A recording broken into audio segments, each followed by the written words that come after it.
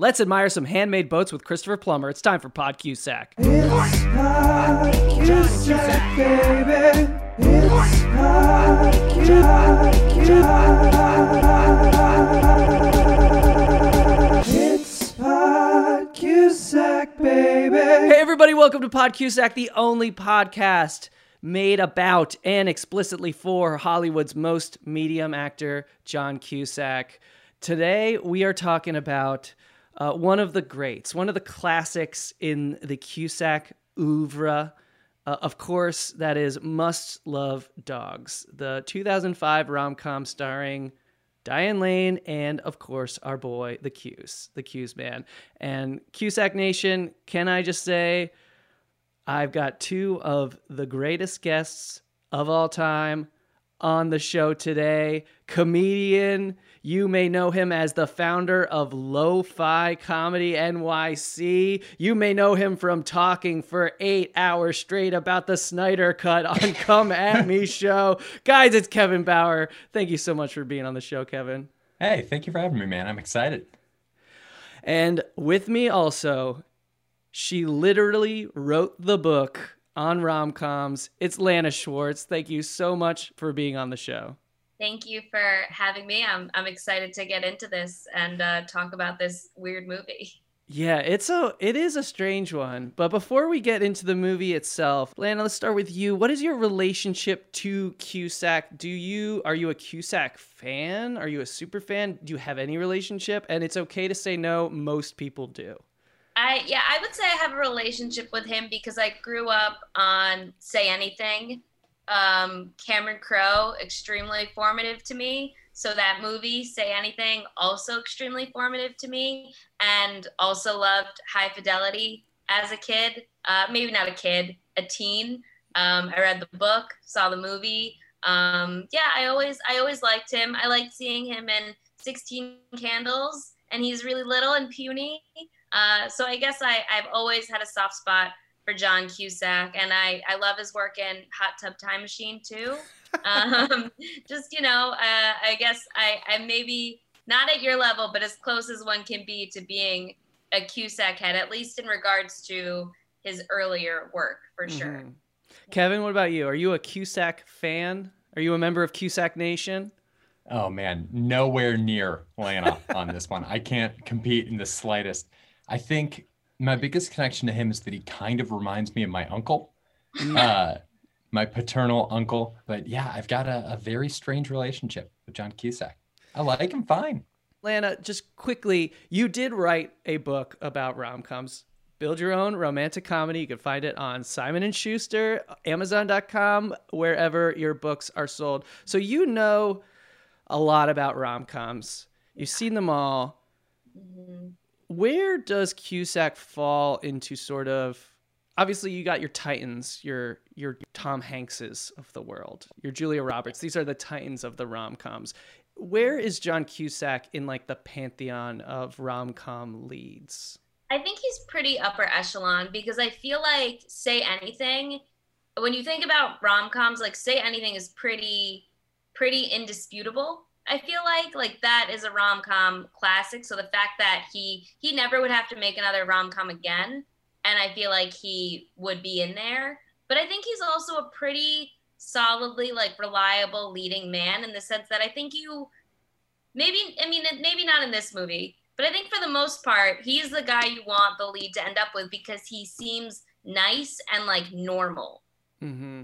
In this movie, he is weird, I think. But again, we can get into that. Yeah. But I think there's like he feels very dependable. He's not like flashy. He's very like, yeah, he's very Tom Hanks like in the sense that he feels like an average guy. And same even in High Fidelity. In High Fidelity, he's like a jerk who needs to like, come to terms with himself. But there's still something you like about him. He's like everymanness of Tom Hanks with a little bit of like the Gen X sarcasm snark. Yeah. I also think like because he's a generation or maybe depending on how you want to slice it, even 2 generations older than us, that him in High Fidelity is like the mold for every like guy you've met in Brooklyn.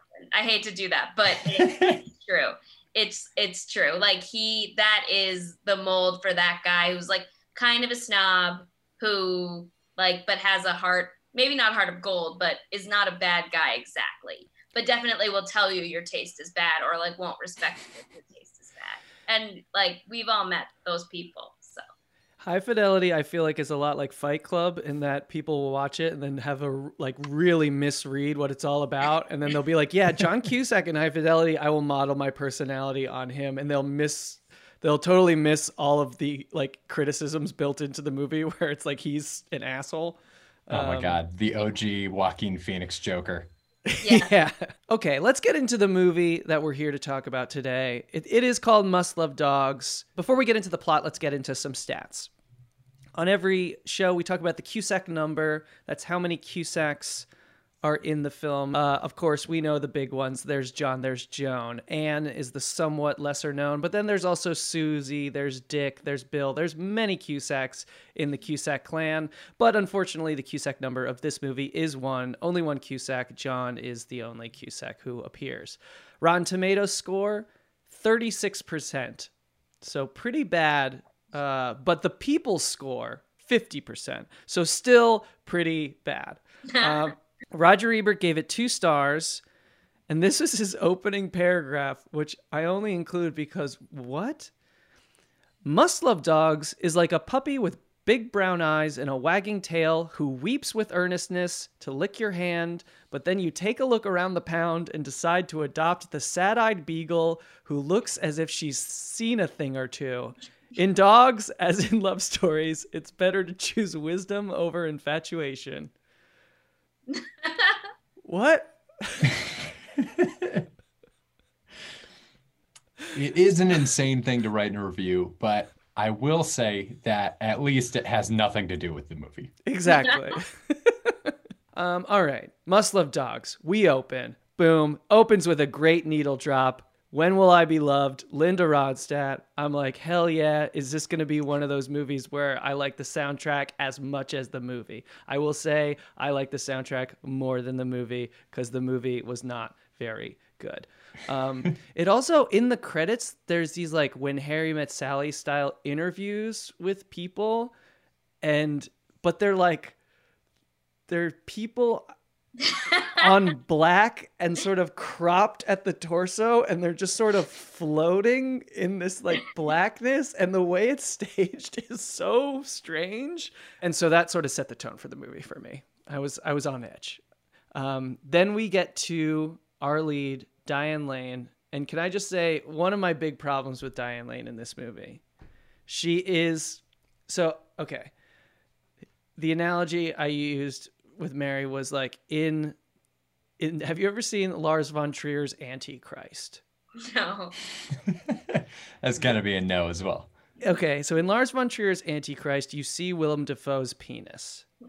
And Lars von Trier had to get a porn star to be the penis double for Willem Dafoe because Willem Dafoe's penis was so big that Lars von Trier thought it would be distracting. So we went out and found a smaller penis. And this is how I feel about Diane Lane.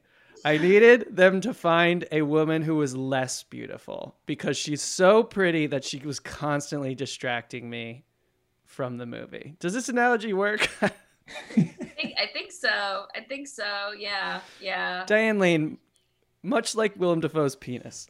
Yeah. Although the movie does say a lot, like she's pretty. And Yeah. it's like, I know, I see her too. I will say I did appreciate that. It wasn't like trying to pretend that she was some like homely teacher. Love her. Also, is she a good actress? I think yes, but maybe not in this. But she wasn't given that much to work with, I will say. I would agree. Yeah, this was pretty thin overall. I mean, I definitely I like her a lot in other roles. I think she suffered from the same thing that the movie in general suffered from, which was having no idea what the tone was. Yes. Sorry, that's what I was thinking the whole time. I was like, the tone of this is so weird. Yeah. It's insane.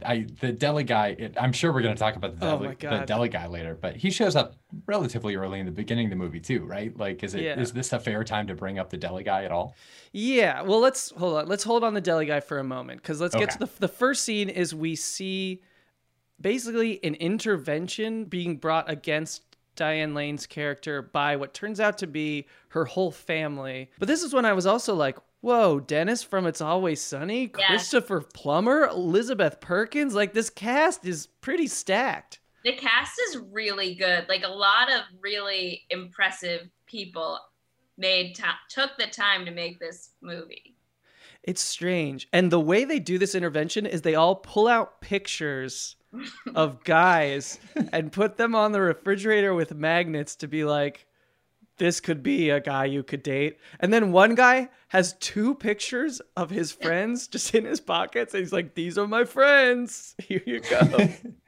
As You if gotta he just understand. carries around pictures of his friends. I mean, I know 2005 was a different time, but Mhm. Yeah, I had to check what year this movie was made while I was watching it, because I was like, first off, I was like, John Cusack looks older than I feel like he should here. One Mhm. thing, but also so much of it was like it felt dated in a weird way. Not just because of, I know we'll get into like the online stuff, but just like the way they were so mean to her, and also the way that they were like obsessed with her finding somebody else. yes. It's crazy. Very strange. It was very This like, movie- you cannot be a spinster. Yeah. This movie takes place in a world where divorce is the worst thing that can happen to a person. It's not like an event. It's like a character flaw about the person Yeah. that they are divorced. Then we meet John Cusack, who his job is to make boats. I don't want to correct you here, Matt, but I believe his job is to make one boat. And never sell them. And they live in Los Angeles, I believe. I mean, I guess people need boats in LA, but not those kind of boats. And you don't sell any. So what's going on here? They're not I think- seafaring vessels, Yeah. for sure. To be able to have the money to live and work where he does, he must be operating entirely off of the assumed value of the one boat that he made. He made the original NFT. Yeah, He also looks like he's never gone outside. I know. I wrote he shouldn't be making boats. He should be like a clarinetist or something. Like that's John Cusack. John Cusack's never been in a workshop before. We meet him and he is like sanding down a boat in like a beautiful Argyle sweater and like no goggles and like no tools of any kind really around except for the one like piece of sandpaper he's holding. We have our leads and they are each have people in their lives who are forcing them to like get back out there, quote unquote. Her whole family is like, you can't be an old spinster. And he has this like horny best friend who's like, you gotta get out there. I did And- appreciate that horny best friend is a dog, so to speak, but realistic to me. I Yeah. feel like those guys for sure exist. So here, now let's talk about it. Diane Lane goes to the deli and then she has this very odd interaction with the guy at a deli counter. First off, the thing that distracted me is that whenever she's going to the store to get any kind of meat, she has to actually speak to someone. 2005, that's 16 years ago. I didn't know that that's how meat worked in general at grocers that recently. But I mean, to have this person, maybe having that person that you're going to every few days when you go to the grocery store, maybe that could be some kind of an explanation for why this person feels qualified to chime in this much in Diane Lane's life. He's It's crazy. so invested. He's so invested. He's like, are you sure you only want one chicken breast? You don't want to get this whole thing? Maybe you have company. Maybe you have a man over. It's like insane invasion of this woman's privacy. See, that to me is like classic. That is classic rom-com trope or like standard where some random person thinks it's their business to be like, why don't you have somebody? You should have somebody. Like that to me was like, in the world of where this movie wants to be, that was the only thing that really made sense. Even if it's like wrong, that is like that you could copy and you could cut and paste that scene and put it into any other rom-com and it would still make sense. Yeah. Yeah. That's also not to get too into it, but that's like how men talk to women. Like I had a TaskRabbit come. I moved. I had a TaskRabbit come and to hang up my TV, and it was really heavy. And the TaskRabbit said like, "Yeah, I just assumed you'd have a boyfriend or a husband around to help me." And I was like, "Why would you assume that?" Jesus Like, Christ. That's insane. So yeah, which like again, it's like I hired you to do a job. Just do it, or if you can't, don't make weird insinuations about my personal life. So anyway, that part felt normal to me. Sadly. Well, I guess that just shows my privilege of not getting critiqued on my love life nearly as much.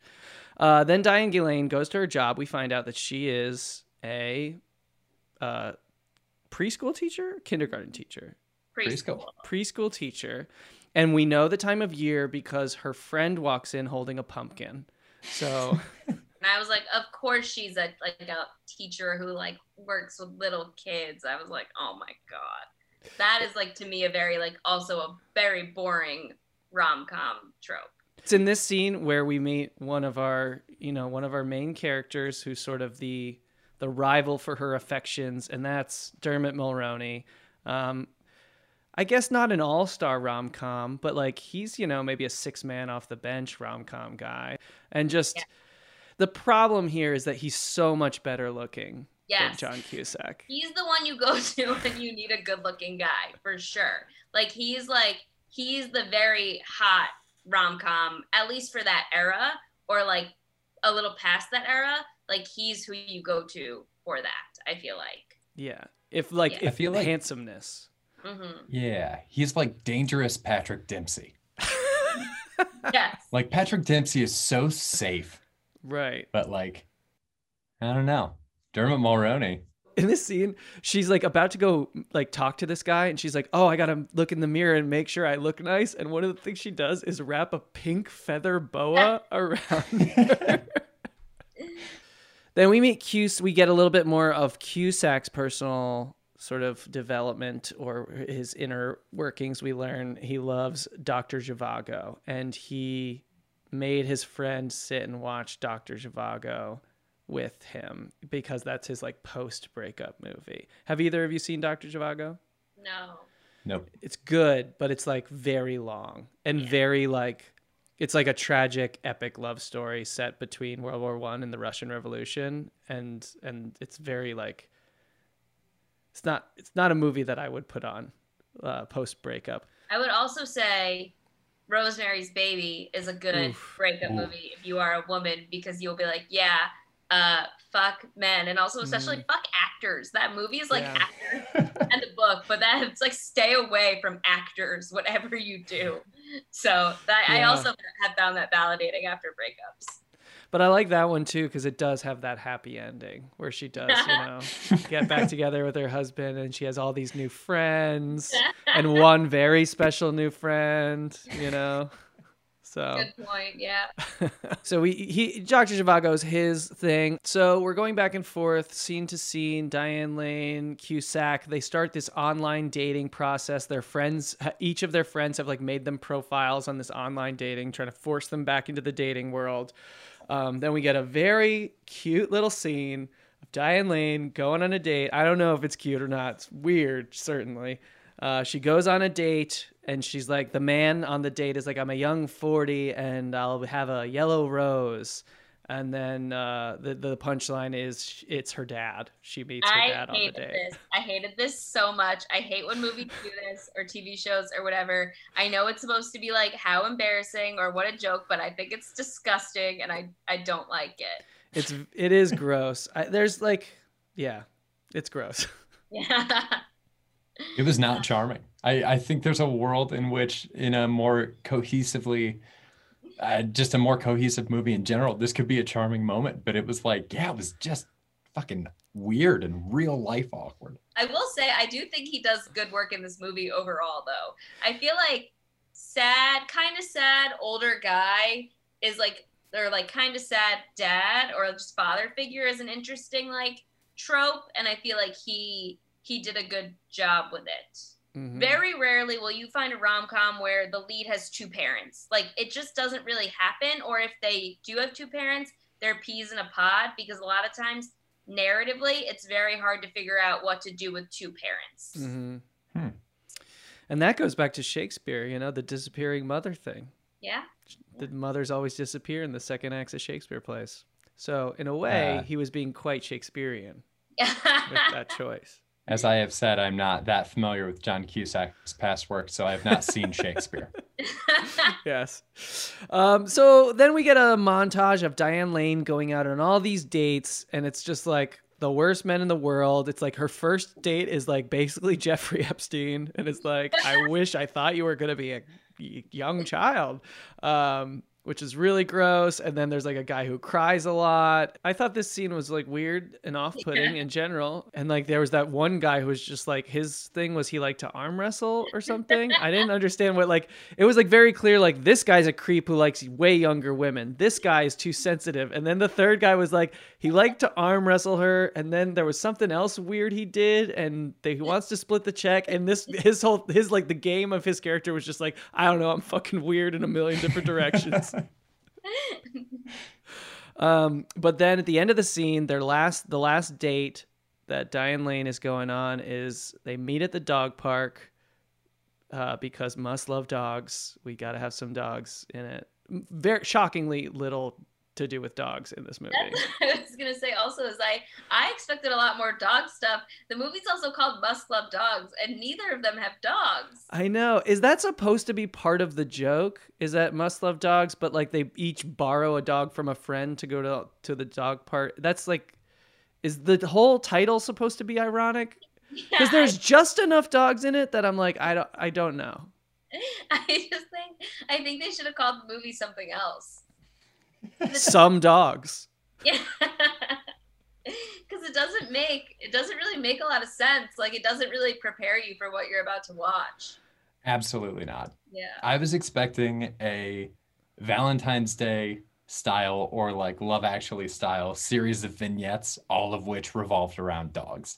Yeah, Like, I think that's reasonable. And the other movie that I always confuse this one with is The Truth About Cats and Dogs. Yes. With Uma Thurman and Janine Garofalo, and that does have a lot more actual animal stuff. That's a good movie. Yes. Yeah. This whole scene is very strange. It's supposed to be the big meet cute. We finally get our leads together. And like the first thing John Cusack does is like make a joke about putting his dog down. Yeah, it's very strange. I also don't think they have that much chemistry. So I was like, there's not a lot making me root for these two people. Like, he's so weird to her and they don't seem to have that much in common. Well, it's like you said about tone. They both seem to be in different movies. Yeah. it was interesting in the closing credits. They revisit the little clips of people talking about their relationships, but featuring for like the first time relationships that were in the real movie. And I bring that up to say that in that little clip of John Cusack and Diane Lane, I thought that clip is the only time they had believable chemistry in the entire movie. Yeah. Like, yeah. I would Just also meet say, cute. if this movie is like supposed to be like, I think some of the movies like, hey, it's kind of hard and weird to meet people in this day and age. We do stuff online now. Fine, like whatever. But then I think the movie would have benefited, like kind of what it sets you up for with the vignettes in the beginning is following different stories, like kind of like he's just not that into you. Mm-hmm. Like it would have benefited from being more like that, I think, because there's not really enough to go on an hour and a half of just these two people. Well, there is no plot. There's no like. The only dynamic tension is that it's like, who's she going to choose, Dermot Mulroney or John Cusack? But even that is like a little all over the place. That's not like really a through line. This movie just isn't. There's nothing going on. Yeah. And what can I say about their chemistry? This is stepping on the trivia at the end a little bit, but Diane Lane apparently was extremely nervous about any improv that Cusack added to the film. When Cusack tried to make her improv, she thought, I don't feel that confidence. I start blushing profusely and get all sweaty, and I don't know, I'm old school. So that might explain the lack of chemistry, is that Cusack And just stepping on another part of the trivia, according to writer, producer, director Gary David Goldberg, he gave the script to John Cusack and encouraged him to change any of his character's dialogue to better suit him. Goldberg was surprised by Cusack's response, who later sent him about 35 pages of new dialogue for the character. So it did feel like Cusack's probably just doing whatever he wants. Yeah. And that might have like, Diane Lane might have like been a little bit on edge. And maybe that's why they're not really. That would be extremely fair. I will say, I think that's the biggest flaw of this movie is that you're not really rooting for her to be with Dermot Mulroney either, because you know the movie tells you from the very beginning he's not a good guy. Yeah. Like the movie says, like, hey, this guy sucks, and there's no evidence he's really changed. He's just hot and charming. So you're not really like rooting for her to be with anybody, and at neither point does she kind of hit a time where she's with one of them for a little while and they get into a groove, you know? Yeah. And you're like, oh, she should be with that other guy instead. So it doesn't make a lot of sense. It's so strange to me that after that kid in the very beginning said, my mom says my dad is incorrigible. What's that mean? It means that he likes other women. It's so strange that she didn't take that as a red flag. Mm-hmm. Yeah. I mean, you know, he's a single guy. She's a single girl. What else is she supposed to do, you know? And he looks like Dermot Mulroney. Yeah. And she looks like Diane Lane. So, yeah, there's this whole scene where they're supposed to have chemistry. They don't really have any. Then he's very rude to her, but somehow they sort of leave it like there's potential for a second date between Lane and Cusack. Then there's a very strange, very rom-com-y scene of she goes to Christopher Plummer's new girlfriend's house, played by the wonderful Stockard Channing. The movie could have just been about her. Probably should have just been about her. Yes. I love her. She's so good in this too. She's great. She like really brings something to the table here, where it's like most people are just like sort of phoning it in. But this is a very strange scene because they're meeting Christopher Plummer's like new girlfriend, and it's Elizabeth Perkins and it's Diane Lane and maybe the other daughter's there too. And then I like blinked my eyes and then suddenly Dermot Mulroney was there too. And I didn't feel like it warranted me trying to rewind it and find out why, but he was just there for some reason, all of a sudden.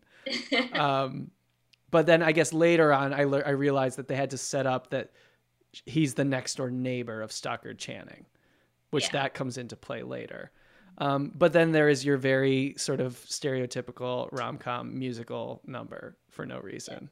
Which I loved. I'm sad to report. That was like the one time in the movie where I was like, this is the tone it should be. Like this should be fun.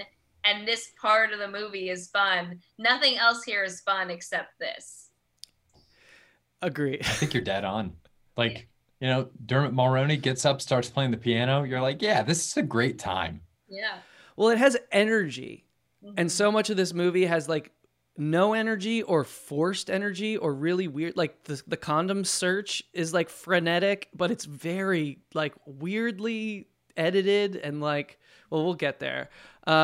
So they have this cute musical number. Then there's a Halloween party, and Dermot Mulroney's really going for it with Diane Lane. And I'm like watching this scene. I'm like, why is Cusack even in this? What is the point of any of this? Then Cusack calls Diane Lane, and Cusack gets another chance with Diane Lane. So they go out on this date. I think this is supposed to be the scene where we see their connection. Cusack's like, let's just be like radically honest with each other. And I think this scene is supposed to establish why they like each other. And by the end, I still didn't understand like why she had any interest in Cusack, because he's just fucking weird. Oh, yeah. He comes off like a total maniac here. If you're Diane Lane, I don't know how those two dates stand apart at all from any of the other insane dates that they've shown in a montage. Yeah, honestly, arm wrestling guy is like the best guy. I have to say that when he talks to his friend about her after that first date, I believe he says like, she was a mess. It's fantastic. And I was like, what? I was like, what? Like, that doesn't sound like you like her. It sounds like you want to sleep with her and never talk to her again. But, like, it was so weird to describe somebody that way. And she's also not a mess. So I I didn't get it. But yeah, but also yeah, I found that upsetting. I should. It's very She really is. strange. She's so put together in this movie. Her house is immaculate. Her life is so wildly together. She's pouring tea out of a tea pot that she has made a whole pot of tea. She's not just dropping the bag in each individual cup. I did think about that too, because I was like, they have such a big house for a couple that didn't have kids. That's a really big house. Yeah. You know what this movie needed? This was a Nancy Meyers movie that like needed to happen. You know, you had the leads, you have the big kitchen, you got a lot of the trappings of a Nancy Meyers movie, but without that deft touch. You know, you needed Nancy. Yeah, she would have made it at least more fun for sure. And there's like you keep saying, like the thing about rom-coms is like good rom-coms need to be like fast paced, like very like the scene. There needs to be momentum. The scenes need to be like fast, and I feel like the dialogue needs to flow back and forth really well. And there are like a few moments that made me laugh, but yeah, it's just I know we keep saying, but it's just so meandering. It's like very weird. There needed to be like a boat show at the end that he was gearing up to like show his boat at a boat show, or something that like was out here that we are working towards, or like the preschool recital where all the rich parents are coming to donate money to anything that was like driving the plot forward besides just like.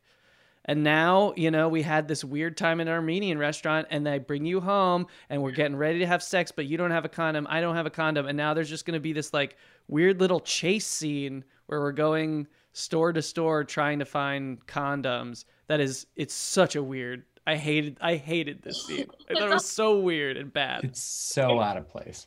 It's strange that she goes from being like, I don't know if I'll even want to have sex, to immediately, do you have a condom? Like, Yeah. like I get that you want to be safe, but like, she wasn't sure before. And then she's like, they barely even kissed. And she's like, okay, let's do it. Yeah. Very odd. This made me think the tone of this scene in general was, I think, Lana, I think you nailed it, where if this were vignettes that were like showcasing different aspects of dating at that time, this could just be one of those vignettes where it's like, look at this funny anecdote about what it's like to need a condom but not have one. And it slots in so much better with the movie. Like, it's just, they were doing, I think this thing was shot on like a Sony Handycam. Like, it was like that, or I couldn't figure out what was going on. The car, there was so much juddering happening when the car was like turning these corners. I don't know if they were speeding the footage up or slowing it down or why this was happening, but it was terrible. It was shot at 15 frames per second. Anyway, they don't end up having sex because by the time they get condoms, the mood is off. And it's just like, thank God. Yeah. Anyway, after this scene, there's like a weird, what I thought was like a wedding scene. And then I guess it was just a party. It was a confirmation. Oh, okay. I was like, what? It's very strange, but it's purely to set up the fact that Christopher Plummer is dating around and not just dating Stockard Channing, and he's like he's a little bit of a womanizer himself. This is really to show that like he's trying to womanize, so he needs Diane Lane to drive Stockard Channing home, and it's just an excuse to like get them together, Diane Lane and Stockard Channing, and have some like, you know, bonding scenes. And we realize that Stockard Channing has like invented catfishing because she's on like all these dating websites and it's like talking to minors, and it's like very uncomfortable. Yes. Strange, although I will say I liked Diane Lane and Stockard Channing together a lot. Like those scenes work for me way better, I feel like, because I'm like, oh, they have a nice rapport. Agreed. Yeah. This movie should have focused on like, yeah, if it was like about Diane Lane and it was mainly about her dealing with her father's new relationships, and then it was like sort of the rom-com was her learning to love Stockard Channing's character, that's a movie. I would love that. That sounds great. Yeah. Yeah, that would work much better than what we get. So then, like later on, after a couple more scenes, forgettable, like filler scenes, essentially, Stockard Channing shows up. So Diane Lane's on the phone with John Cusack. They're setting up maybe another date. Stockard Channing bursts in, hangs up the phone, and says, "I need help."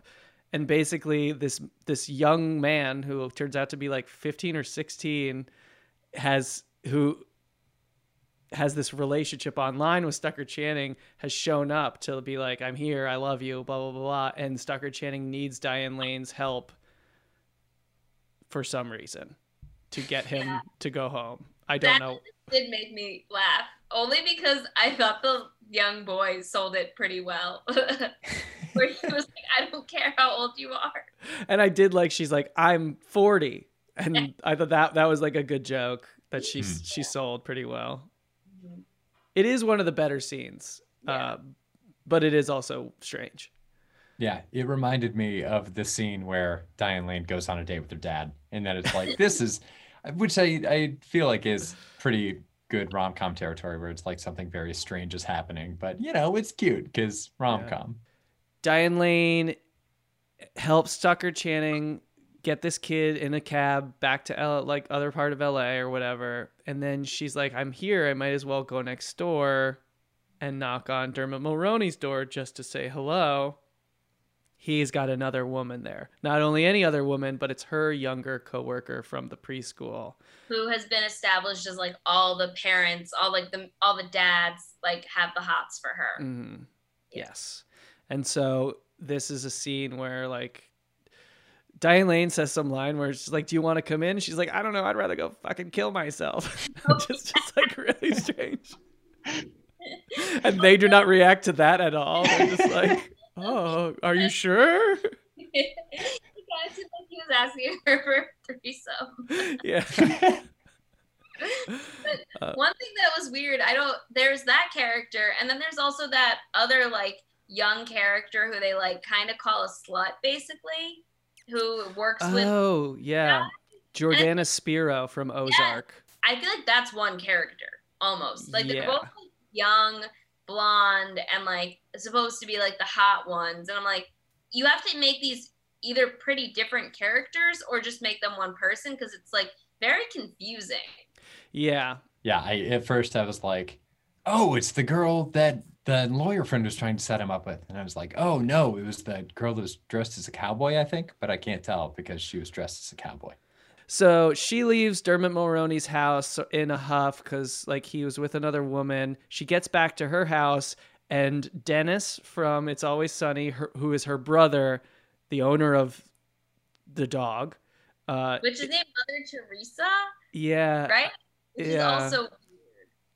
I think that's supposed to be like a funny joke, but I like just like went over my head. I was like, also, I don't even know. Sometimes they call her Mother Teresa, and sometimes they call her Mother Teresa, and that really bothered me. Well, Teresa is the Irish Teresa, so Teresa is. So maybe they were like, some people were leaning more into the Irish than others. Christopher Plummer, I wouldn't say he was leaning into Irish that much. I would say he's maybe doing one of those things where you are standing upright, but you have one leg crossed over the other. He's shifting his weight into Irish. Yeah. So anyway, Dennis is having trouble at home, and I'm just going to call him Dennis because I don't know. Glenn Howerton, I think, is the actor. He's having trouble at home, so he shows up to his sister's house, Diane Lane, wasted, but Cusack is there to take care of him, because when Stockard Channing hung up on him, he got worried. He came over, and then I just guess sat on the porch until she came home. But sorry. In addition to that, like being very inappropriate, I know that's also like a trope. Like, who has time to do that? That's so weird. He's already made the boat. What else does he need to do? That's his job and his hobby. He has time on their hands. It's this guy for sure. Yeah. It's basically sit on the porch or watch Dr. Zhivago again. Yes. At one point, Cusack is like, "Let me drive." The brother has reconciled with his wife over the phone, I guess. And Cusack's like, "Let me drive the brother home." So he leaves. But while he's gone, Dermot Mulroney shows up and is like, "What you saw wasn't what you saw. She just like dropped my son off." And Cusack walks back in with the drunk brother, being like, he was too drunk to tell me where he lives. But he walks in right as Dermot Mulroney sort of steals a kiss from. Which also doesn't feel consensual. Which Oh, also, no, like, it's not. upsetting. It's a stolen kiss. Yeah. He just goes for it, and she's clearly surprised. But it just happened, and he walks in at the right time. So then Cusack walks off in a huff, and Diane Lane is like, please, can I explain what's happening? And Cusack's like, no need, I got it. And he just like says what he thinks that she's thinking and then leaves. And it's like, I don't know, man, like you could listen to her say that this guy just forcibly kissed me.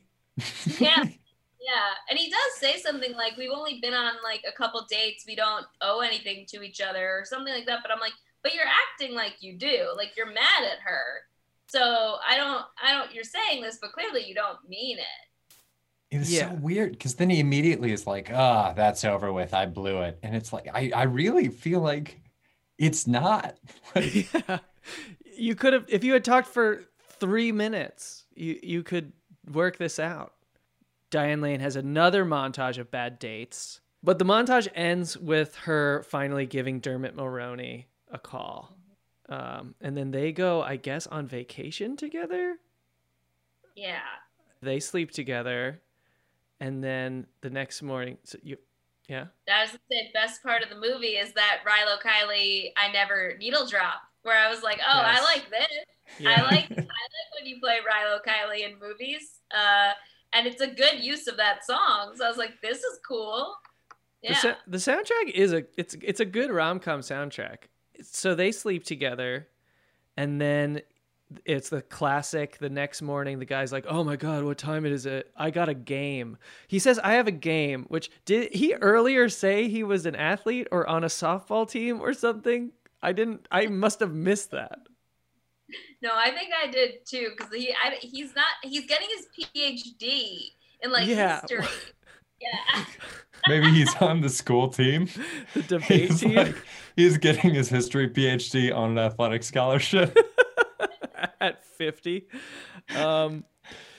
Yeah, well, so he's really mean to her. He's like, we should go. And then on the drive back, he's being sort of cold to Diane Lane.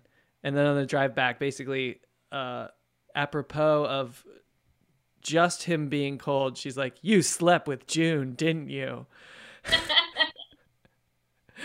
And then he's like, oh, yeah, you know, whatever. I thought, well, I didn't want to lie to you because I thought we would be good together. And then he says, and we were good together, past tense. And that's how we know. That's like how she knows that this guy is he's an asshole. And then I will say, he drops her off at home, and then she has like a tell-off monologue, which I actually very much enjoyed. Because at one point, she calls him a stupid head, which she then, after the fact, explains, which I wish she didn't do. I wish she had just called him a stupid head, because like we would have got it. She's like a preschool teacher.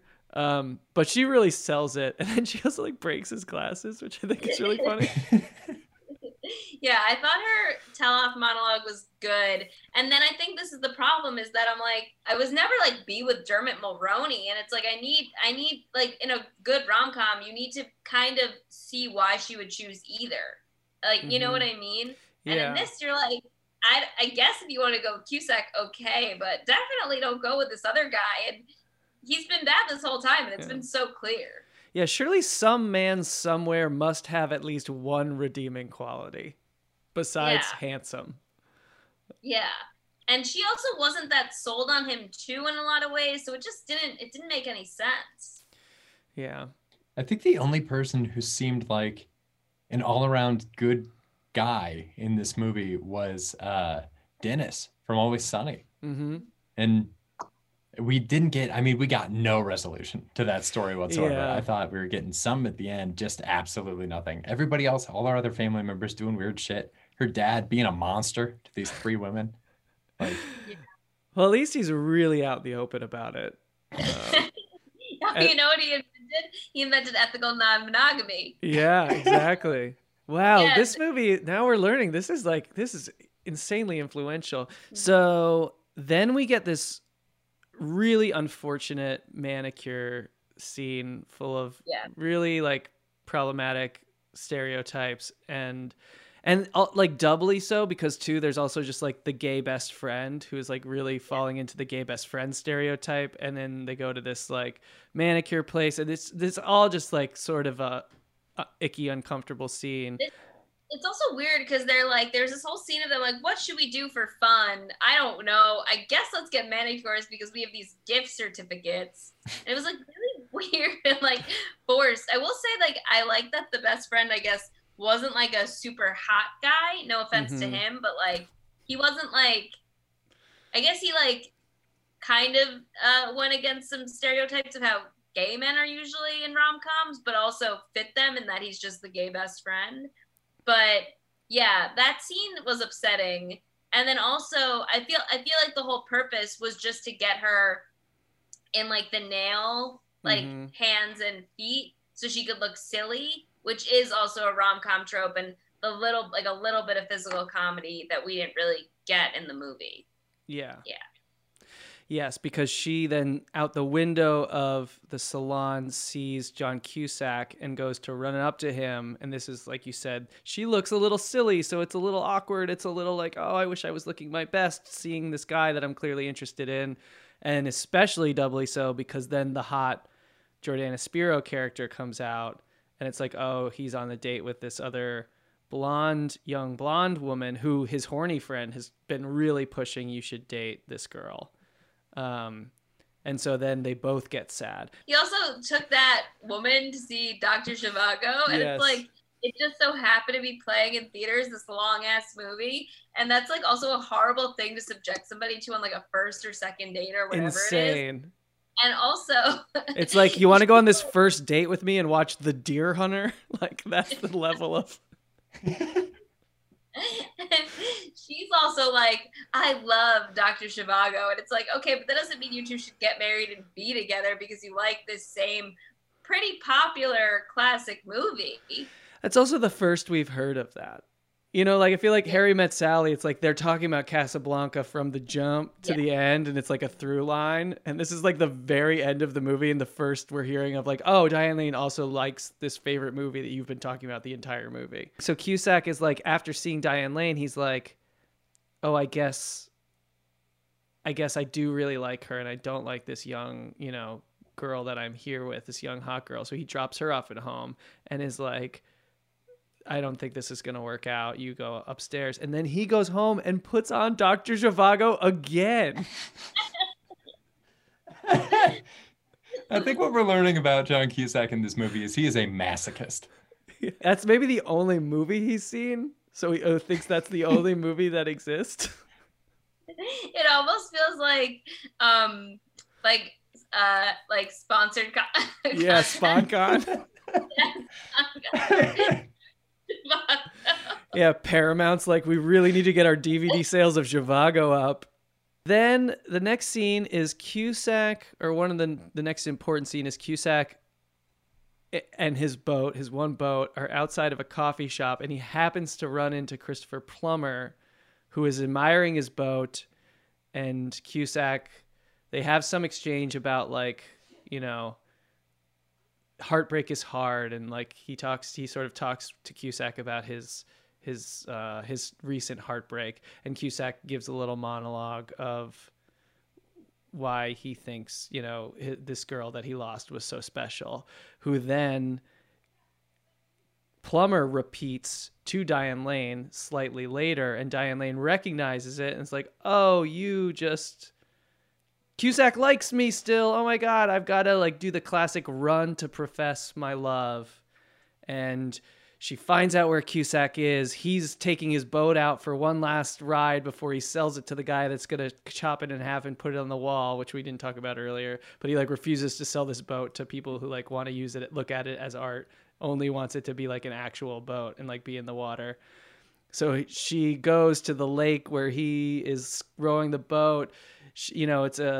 She's running around trying to figure out, someone give me a ride. Oh, these crew girls. All right, I'll jump in the crew boat, and the crew girls are taking her out. But then she moves past John Cusack and like, oh no, I gotta just jump in the water. She jumps in, swims to Cusack.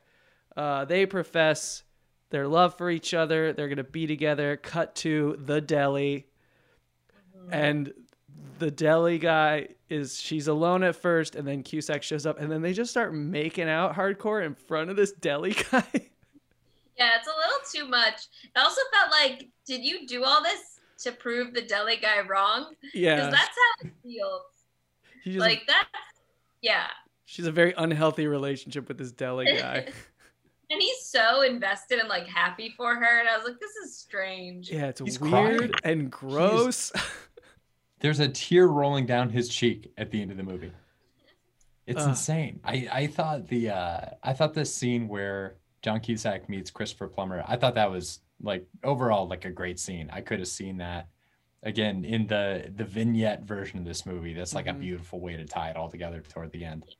I will say that like the movie ended, credits roll, and Mary was like, imagine a world where black people don't exist. It's like that was basically this movie. It was a Los Angeles with no people of color, except for like very problematic stereotypes of Asian people. Extremely white movie. Even for a rom-com, which are often too white, this was exceedingly so. All right, well, let's go into some segments. So our first category is Q Snack. This is where we look at John and we say, what do you think? Is he a snack in this movie? Snack? No. It's a podcast. You got to talk, Lana. She's just shaking her head. No, he's not. He's not in this movie. Sorry, John. No, I would agree. Sort of bloated. He's not a snack. Kevin, agree? Not a snack. Okay. Well, speaking of paycheck movies, John Cusack is quoted as saying, I've made 10 good films. I'm sure you know which ones they are. The ones that suck, I tend to blank out. It's like I never even made them. We all make art and then we pay the rent. So he clearly thinks he's only made 10 good movies.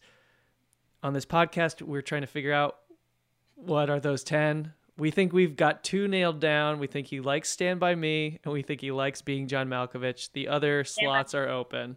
Do we think Must Love Dogs is in one of those slots? Lana's shaking her head again. No. The only way it would be is if he really likes that 35 pages of dialogue that he wrote. If he's like really proud of that writing, I could see it. I mean, he's a really self-deprecating guy, and he clearly thinks most of what he does is shit. So I just can't imagine he's very proud of it. I hope he thinks Hot Tub Time Machine is one of the good ones. That is a better movie than you'd expect. It is good. Next segment is called Coffee, Tea, Me, in honor of the woman who spoke those famous words in Working Girl, the great Joan Cusack. Now, this is a segment where we recast a part in this movie with Joan Cusack. Where do you think she would best serve the film and pump it up a bit? You would have to change some of the dialogue, but I think she could do something really interesting with his best friend part. That's what I was going to say. Horny lawyer. I was going to say that because they have such good chemistry and they are friends in a lot of movies. I think that's the role. Yeah, that would rule. Yeah, because I'm like, I don't think she's quite. I feel like the part she maybe would have gotten would be the Elizabeth Perkins part, but I don't think that's quite right. Mm-hmm. Yeah, so I think the horny lawyer guy would be a lot more fun. Okay, so the next segment is called Who Was He Dating and How Did It Impact His Performance? John Cusack is a lifelong bachelor and a serial dater, dated a lot of co-stars, dated a lot of young starlets. He gets around Hollywood and has had few long-term relationships except for one that he was in during the making of this movie. From 2003 to 2009, he was dating actress Jodie Lynn O'Keefe, who, I don't know if you know her. She was in Whatever It Takes, that classic teen film from the 90s. She has not been in that many things, but I think it's important to know that he was in a long-term, his only long-term relationship in his life during the making of this. So what do you think he brought from that to his role of Mr. Boatman? I think he brought his punch. Yeah, I was gonna say maybe explains why he like looks so bad. Because he just let himself go. He's happy. Yeah, yeah, I think maybe. All right, let's go to our final segment. It's called Things I Like, Things I Hate, Things I Think Are Weird. Kevin, what's one thing you like about this movie? Watching Christopher Plummer admire a boat. I really do. That is so dead on the money for who I think he is as a person. No, Lana, what's one thing you like? I know I said this already, but hearing Jenny Lewis in a movie always does it for me. So I like that. Lana, let's start with you. What's one thing you hate about this movie? One thing I hate about this movie, God, I feel like it's so hard to choose. I guess like I hate how mean the family is. I really, really don't like that. And I know Diane Lane is great, but she's so cutesy in this movie. I almost found it like cloying. Like she just has I didn't think she had a real personality. Kevin? I hated, actually also in the scene where Christopher Plummer's admiring the boat, I hated the little monologue that he had when he talked to John Cusack, where he said, an artist as well as a philosopher. I think the quote was, "Life is fated to be the hardest on us." And it's like, oh, I am so not on board with you anymore, man. Really blew a great lead that he had with me. Anything we want to add that we think is weird? I mean, we talked about most of the weird stuff in the movie. Oh, I was going to say, it's very weird they live in LA. Like, I don't think this feels like LA at all. I think it should have taken place in any small city. It feels like a small city movie. It should, Maybe especially like because East he's Coast. a boat guy. He should, I feel like New England somewhere, like Maine or, somewhere where boats, Absolutely. Boston even. Yeah, maybe not even the city proper, it's suburb Yeah. of Boston. It's perfect. Fucking I honestly Revere. thought it was set on the East Coast. Yeah. But that is the movie. Must Love Dogs. Would I recommend it? No, but if you were, super hungover and you're flipping channels and you catch a little bit of it, you could probably do worse. I feel like at any given time, Hitch is on TV and you should watch that instead. Yeah, Hitch. All right, Kevin, thanks so much for being on the pod. Where can people find you on the internet? Oh, thanks, man. Thank you so much for having me. You can find me on the internet at Kabauer on Instagram. They can find me Mondays, Wednesdays, and Fridays at Physical Therapy for a back injury. Oh, nice. Well, we're all, Cusack Nation, we're all praying for you. Get well soon. Thanks, man. I appreciate it. Lana, where can we find you on the internet? At _Lanabelle, LANABELLE, and then on Instagram, at Bad Girl Lan. 2 L's, Bad Girl, then Lan, 3 L's, whatever. I don't know why I did this to myself, but those are my handles. You can also find Lana, her book, online, wherever books are sold. Last week was the 1-year anniversary of the publication, right? Yeah, last week. Yeah. Build Your Own Romantic Comedy. Do you want to just give the listeners a quick pitch of the book?